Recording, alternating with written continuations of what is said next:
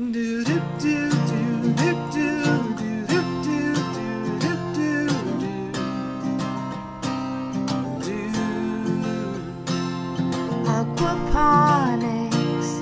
for everyone. Grow big or grow home. What's up, everybody? This is R.K. Castillo again, and I am here today with Vernon Byrd, who is over in Kona, Hawaii. And when I first got started in aquaponics, I kept on hearing about what they're doing over on Kona and this food machine idea. And so I contacted Vernon to see if he'd be willing to do an interview. I appreciate you taking the call and talking with me today. Sure, glad to. Hey, would you mind telling me, how did you get started doing aquaponics even in the first place? The campus here at University of the Nations had a benefactor who actually started the food machine idea, which is aquaponics, that with a device that would increase oxygen, dissolved oxygen in the water. And in the process of doing that, I think the company discovered that the device had a bunch of other value, including potentially some biomedical applications. So they took that in a different direction to begin to look at that, and they had built this unit to actually test that device on the campus. They had done that. So it was built, I think, in 2007, and initially, or that's when the construction took place, and the campus began to benefit from it. We were growing lettuce and leaf onions primarily to use in the kitchen on the campus. I came on staff in 2011, and my background's in biology. Retired from U.S. Fish and Wildlife Service with a career in wildlife biology, and so this is not exactly a direct application of my experience, but I understand some of the science behind it and got real interested in it. From our standpoint, not just for growing some food for the campus, but the initial idea was that it may have some application to our bases elsewhere in the world. University of the Nations has, I think, 1,200 teaching locations in most countries. I mean, we're in a lot of countries in the world. It's a global thing. And so the idea was to develop a prototype here that could be expanded that way and then multiplied to the regions to help folks, with food issues. And so that's the interest I've had, and I've enjoyed learning about the science of it, the ways to scale it down. We have 4 40-foot grow beds, 4 by 40, actually 4 by about 44, and so we grow quite a bit of lettuce and onions here, and that's a sort of more of a commercial scale unit. But our target for missions is more family, small community scale in developing countries primarily. So this model might not be the best one to start with. So we've learned from others in Hawaii and elsewhere to use to build prototypes of smaller units, even those that our big units are called deep trough systems, and they're just water columns continuously recirculating water from the fish tank through the grow beds. But a media bed system uses gravel instead of a water column, and then ebb and flows the fish water through that gravel, and it works well at smaller scales because that gravel offers enough surface area for the nitrifying bacteria, which makes the whole system work, to have enough surface area to actually to do its function. It takes, in a deep trough system, a bigger area because it's actually the rafts themselves and walls that are the habitat for the bacteria. So it takes, the surface area is relatively a lot smaller in the big raft system than in a media bed system. So that's been our interest, and we continue to try to develop and understand mechanisms that work in different scale and different types of systems so that we can train our missionaries in, with a toolbox of different tools so it can be applied appropriately wherever they find themselves. That's kind of the notion for us.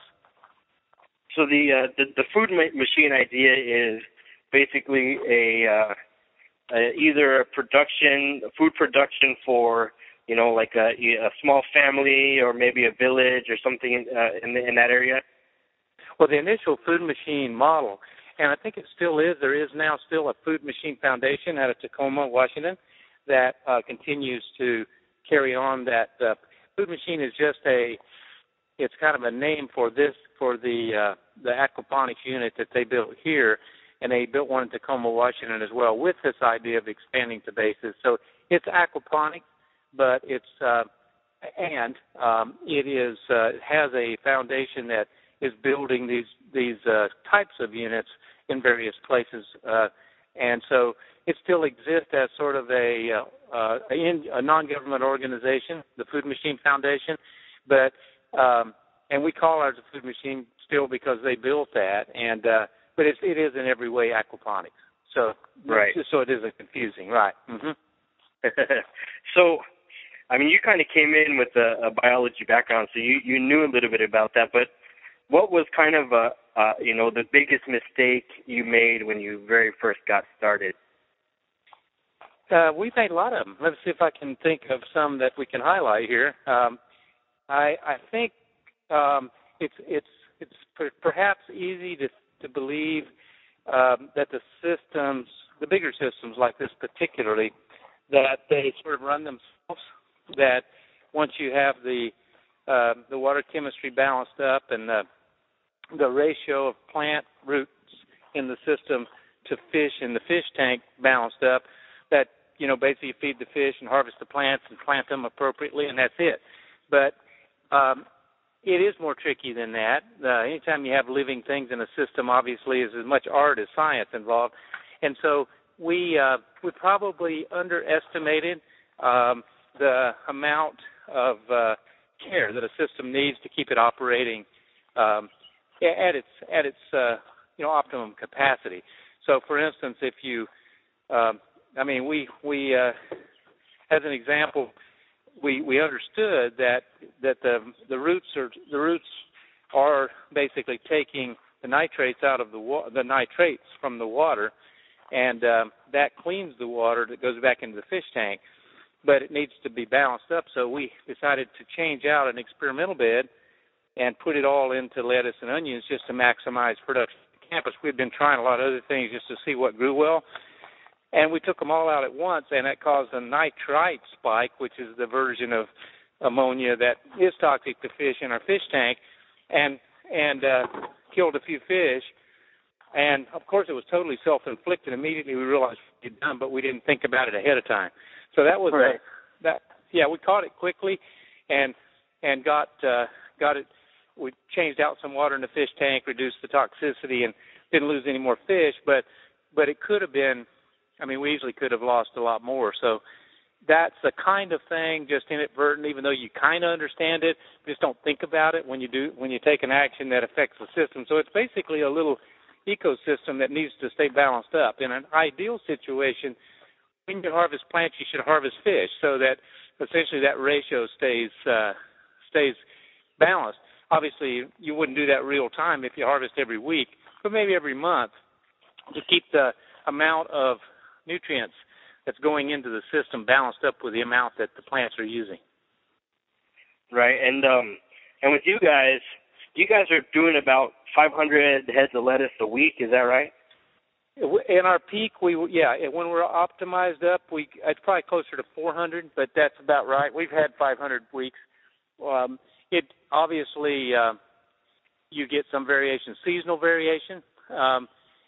We're at a climate zone where in summer it's almost at the upper end of temperature for lettuce where we are. Mm. So the growth rates, even though you'd think, is they basically have to harvest earlier to keep it from bolting. So we don't get quite the same growth rate, and we change varieties out. But we're probably anywhere from 300 to 500 would be a range that we would have seasonally and just the phase of operation we're in. Right, and you guys are taking that lettuce to feed the you got about 500 people over there at the UofN Kona campus, right? No, well, the low summer quarters are probably maybe 600, but in the other 3 quarters we'll feed about 1,200 people a day. Wow. And so that's kind of supplementing the. It supplements the. We do a lot of salads at the campus, and so all of the production goes into that into the campus food line, and we know what our production is now. So if we wanted to do it, we could expand our system to meet a lot of that need. We have a number of objectives. One, of course, is to learn about the systems and train and teach. And so really providing food for the campus hasn't been the primary objective. But if we decided that was the case, we could do that. We would just need to essentially duplicate our system that we have now and turn it all into lettuce, and then we could provide what we use. But right now we're not providing it all. We supplement it basically. We try to grow varieties that are expensive, and it colors up the salad, things the chef, the guy that runs the kitchen, would like to have. But and leaf onions, they grow great in our system. So, and that's another thing to think about. If a person wanted to, in your case, where you want to, or one of the objectives might be to give people an opportunity for small business, then obviously figuring out what that is a good thing to hit the market with, and then seeing what would grow well. Essentially, the deep trough system grows leafy green stuff that grows up well, and not so much root things. And but the media bed you can grow root stuff in as well, because it's got a substrate that would hold it. Right. So kind of the flip side of the big mistake question, what do you think is the number one lesson that you've learned, or that you would teach someone to really make their aquaponics system successful, big or small? Yeah, I think I'd start small if I was getting into it initially, and you can always scale up. And a lot of people are beginning for home use, are beginning to combine a media bed system, maybe 4 by 8 feet or something like that, and then a small raft system with it, so that you basically are growing leafy greens quickly, well in the raft, and maybe growing some other things in the media bed, so you get some diversity. If it was for your family, and you wanted to grow a number of things that you would eat, tomatoes, maybe some beets, radishes, things like that would grow in the media bed. And the media bed also could support plants that are heavier, like eggplant, and so you could grow those in the media bed, and then grow your lettuce and onions in the raft for a family. And so I would definitely recommend folks start small, just personally, because there's more to the operation than it appears. It's a very popular technology now, and Australia, for instance, I think is the leader in the world. Lots of what might be called hobby aquaponics for families that are doing it, maybe like you've been doing, just try different things.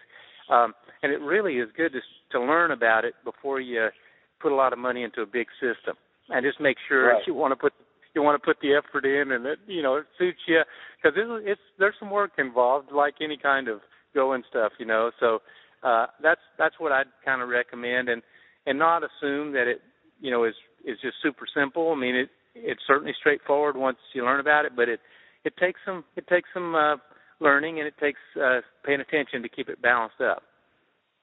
Right.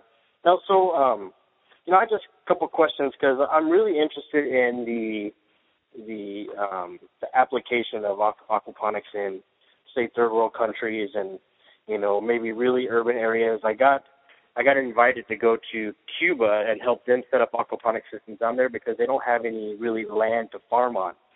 Yeah. And so I'm really interested in kind of the maybe some of the experiments that you guys have done down there, or maybe any sort of advice that you would have for kind of like the third world application of aquaponics, and what do you think would be best to use in, say, like an urban area like Cuba, or maybe even something like a village like India? Right. Well, people have been working on. Well, first of all, if electricity is very intermittent, then that requires a different kind of design than, if you have cheap available electricity that's pretty reliable. And the limiting factor on a system, the ratio, essentially it's fish food is the input, but the ratio of fish food to plant production is, that's what drives the amount of food, the plants you can grow.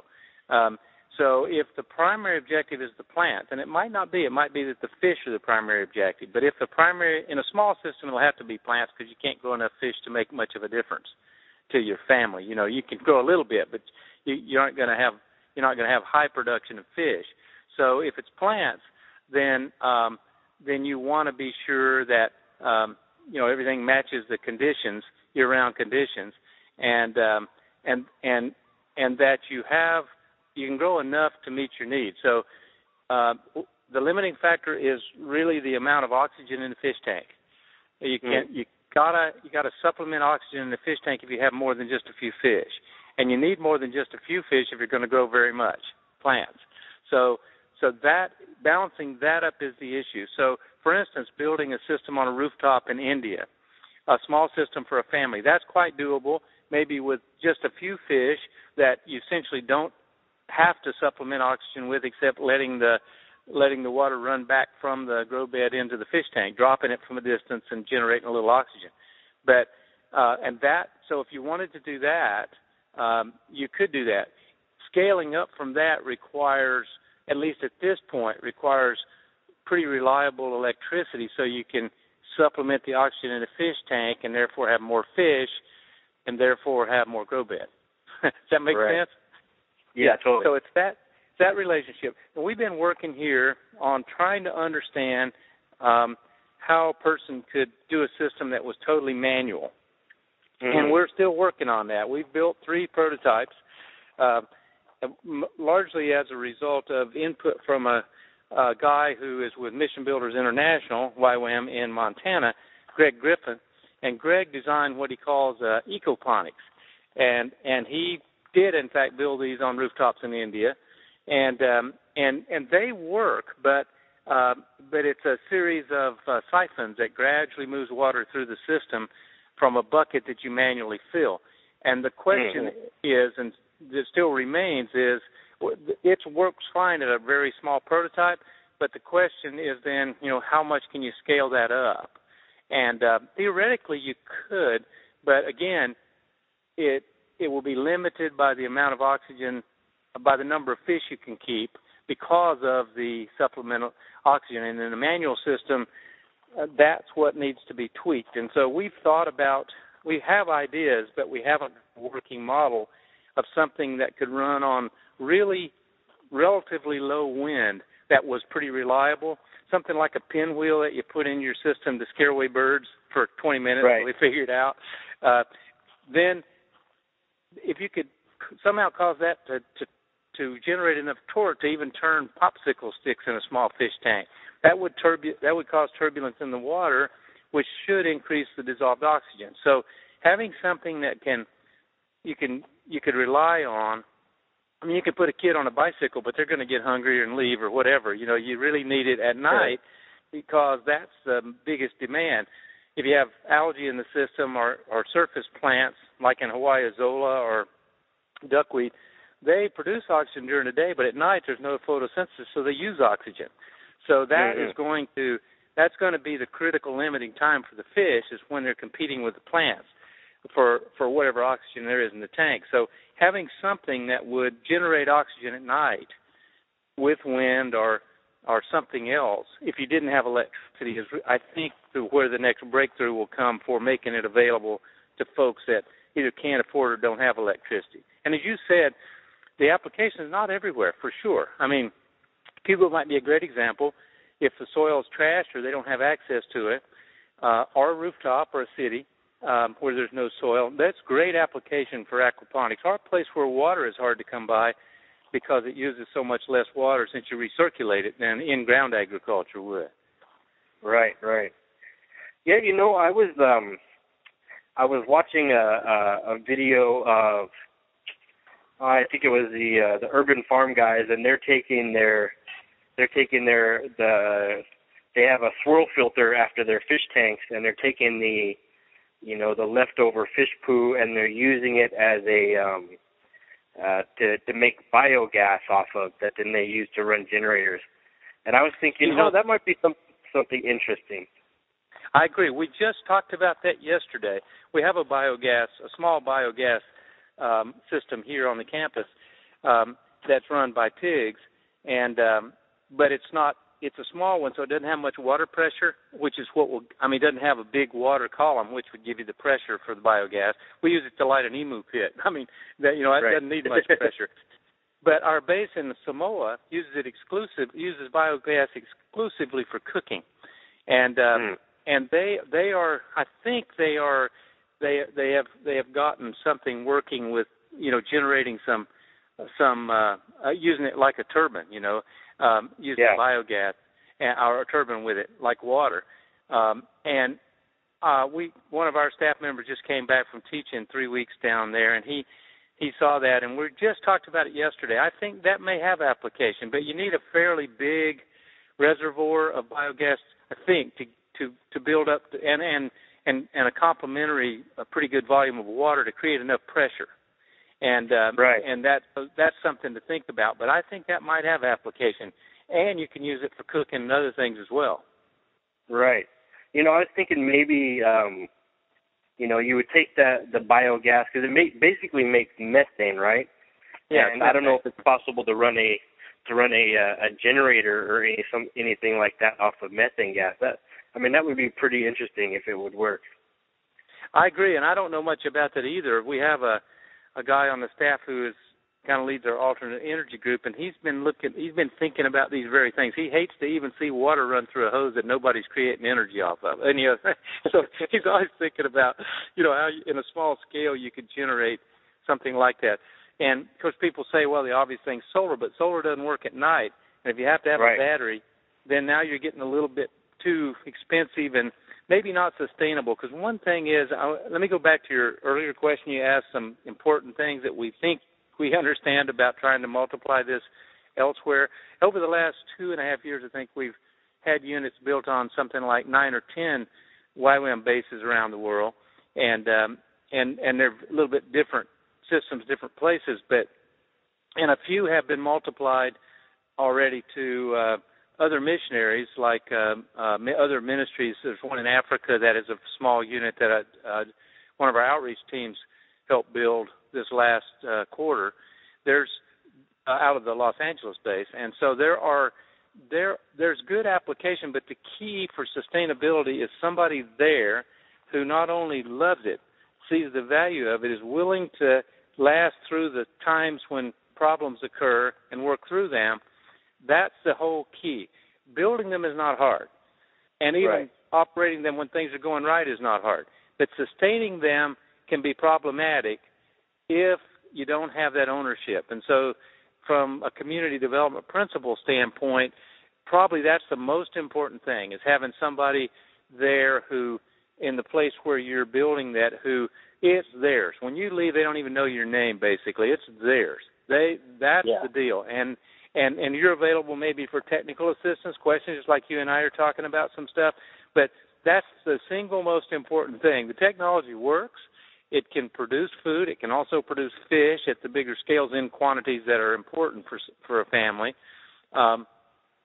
And it can grow food where there isn't another opportunity to grow food. But you got to do it. You got to operate it. You got to be willing to work your way through it. There is I don't think there'll ever probably be like a really succinct protocol. If you do this exactly like this, it will definitely work, because there's a lot of variables. And so that's what it takes. It takes that. And so I guess I can't overemphasize that. That's what we've learned through time. We started out just really thinking this is, it looks like it could really solve a lot of issues for us and being a little more sustainable at our ministry locations, and built, and help build them. And the people that were there at the time, we were a transitory organization, a bunch of missionaries, and, people go different places, and whoever's there at the time leaves, and then nobody picks it up. And it doesn't take but a few weeks, and you've got to start. You don't necessarily have to start over, but you're way out of balance, you see.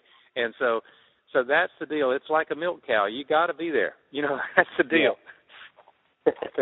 Well, yeah, if I interviewed a guy named Phil Reasons from Morningstar Fishermen out in Florida, and they do a lot of training of how to do aquaponics in the third world, and he was saying the biggest mistake people make is they just think, I'm just going to set this up and it's just going to make food. He said that's not true. You have to realize that aquaponics is just another way to do farming. And I think if you relate it to just a regular farm, it would be crazy for you to think that a regular farmer can just go throw seeds on the ground and then it's going to grow and nothing else has to be done. Like, you got to be out there. You got to water. You got to pull weeds in a regular farm. You got to make sure everything is good every day. Yeah. And you kind of got to do the same thing with aquaponics. You just have to. It just has a different set of things that you got to look at every day and make sure things are going well and feed the fish and everything. So. That's true. You don't have to weed in aquaponics either. That's another good thing. Yeah. And if you build it the right height, you don't even have to bend over. That's exactly right, and I'm getting more happy about that all the time. So, yeah, you're right, man.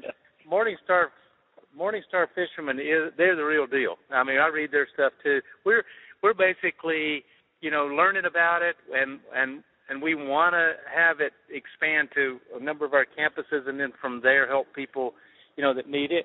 But there are people that know a whole lot more about it than we do.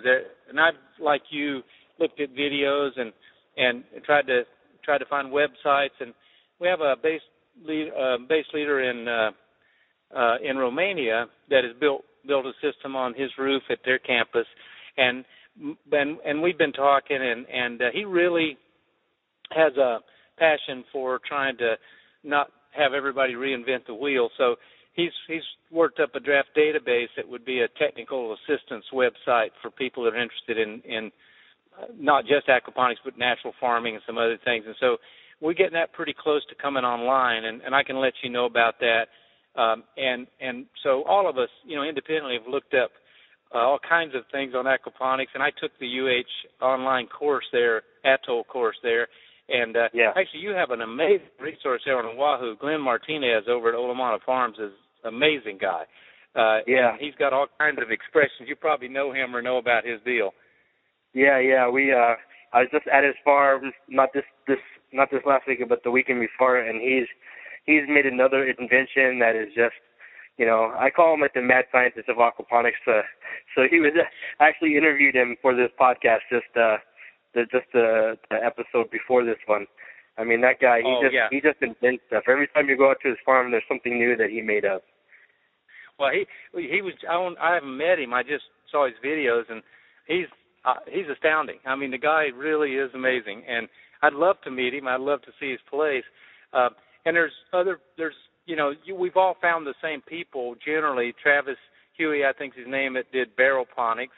And the guy in Australia, Wilson Leonard, who's the PhD in aquaponics. He's amazing. And of course, Ricosi's the guy that really started the research on this down at University of Virgin Islands. So there's 4 or 5 people that just stand out that are, really have thought about this and learned about this. And so I think everybody who, kind of wants to get started, the stuff's available. People are so generous with their information. But there's a lot of stuff online that is maybe not quite as realistic as it sounds, too. You've probably found some of that. I mean, guys are not being dishonest. I think they just haven't operated it long enough to understand some of the complexities. And so there's a lot of that. So I think just what they told you there at Morningstar Fishermen is what we see as well, that it's just it takes a little bit more than it initially appears to really have sustainable systems. So this is I just had one question before I let you go. So I was really interested. You said you've done 3 different prototypes of kind of systems that might lack electricity. You said one was like a you call it ecoponics or something. That was using buckets in the bottom. Yeah, and then go ahead. And then the second one was like a system that you. We've tried 3 types of manual systems, and Greg's the one that taught us, or came here and did a workshop. The guy that developed what he calls Aquaponics, which is a manual system. But we tried other ways to do that, and we've tried different sizes. Basically, all of them are pretty small. Again, trying to figure out how to manipulate the oxygen so we could increase the grow bed size. But that's basically what we've been doing. Somebody knows the answer to this. We hasn't come to us yet, but we're really interested in it because we have a lot of people around the world that would love to help folks that really couldn't afford electricity or wouldn't have it available in places where they don't feel empowered to grow food because they just don't have any capacity. And we just feel like that there are lots of people like that could be able to that. So what do you think is I've asked him, what do you think is the lowest amount of movement that you need, per day? Do you need, say you have, that nighttime, there's no sun for 8 hours, how much do you actually need the water to be moving, do you think, in that 8 hour period, 15 minutes an hour or something like that? It totally it seems like it would be a straightforward answer, but there's some variables there. Certainly, the amount of water you have. What you want to do basically is keep the dissolved oxygen above 2 parts per million. That's the deal. And so, if you could, I think I've actually tried to look into this. I'm not a water physicist. I haven't really been able. To find the answer to this. And if you perturb water a certain amount, how long does that persist? How long does that persist? And it's from that perturbation, and that goes to your question: how often do you have to perturb it to keep your dissolved oxygen up? And here's why it's not a straightforward answer. One of the reasons is it depends on what's using that oxygen in your system. So if you have a system that has a certain number of fish, that's going to need perturbing more often than one, everything else being equal, that has less fish. You see what I mean? So there's several variables that make that a more complicated answer than you'd expect it to be. So bottom line is, I think if we can discover a manual system for generating oxygen, then we can start to test some of these other variables like fish loading. So if we could just do grams of fish with a certain rate of perturbation and see that we're keeping it at a safe level, then we could at least say, okay, here's a standard that can be used. And so we don't have the answers to that, but that is the body of research that we're really starting to look into right now. So it seems like the thing that actually needs to be done, the only moving part that I could really think of is the pump, right? Either pumping from maybe a sump tank back to your fish tank, or pumping from your fish tank to your grow bed. So is that what you're trying to figure out manually, and how to move the water through a pump? You could do that manually. And you could, and in a media bed system, depending on its size, many people only circulate water maybe 15 minutes every 2 hours with a timer on a media bed system. So the plants can handle it. I mean, they need oxygen and they need fish water for nutrients, but it's the generation of oxygen in the fish tank that's, I think, is the limiting factor here. And it's not just the fish that need it; the microbes need it, and the plants need it too. But that's the deal. So you wouldn't have to circulate the water at night, but you would have to generate oxygen. Oxygen. Oh, yeah. That is huge. Oh, that's perfect. Yeah. Yeah. Well, Vern, we kind of come up on our time. I really appreciate you talking with me today and helping out the people who listen to this podcast. If there was a way for people to get in contact with you, what would be the best way to do that? Yeah, I'm at the University of the Nations in Kona, and we have a small group here that are doing this work. I could be contacted at the. In fact, let me text you the website address, because all I have to do is click on it. So I want to make sure I get it right. We have one for aquaponics, and several of us are checking it all regularly. So instead of trying to quote it to you off the top, let me text that to you so I'll get it right. Sure, and if you're listening, I will add the website address below this good? audio on the website. That would be perfect, yeah. All right. Well, thank you, Vernon. I really appreciate it. As soon as we hang it. up, I'll look it up and let you know, okay? Perfect, and I appreciate you talking with me, and I hope to fly over there one day and meet you in person and see what you guys are doing. Come on over. We'd love to have you come over, and I just wish you the best. Father bless you. That's fantastic what you're doing there. Oh, I thank you. All right, you have a great day. If you enjoyed this podcast, subscribe on iTunes and leave us a review, or go to www.aquaponicsforeveryone.com or like us at facebook.com/aquaponicsforeveryone.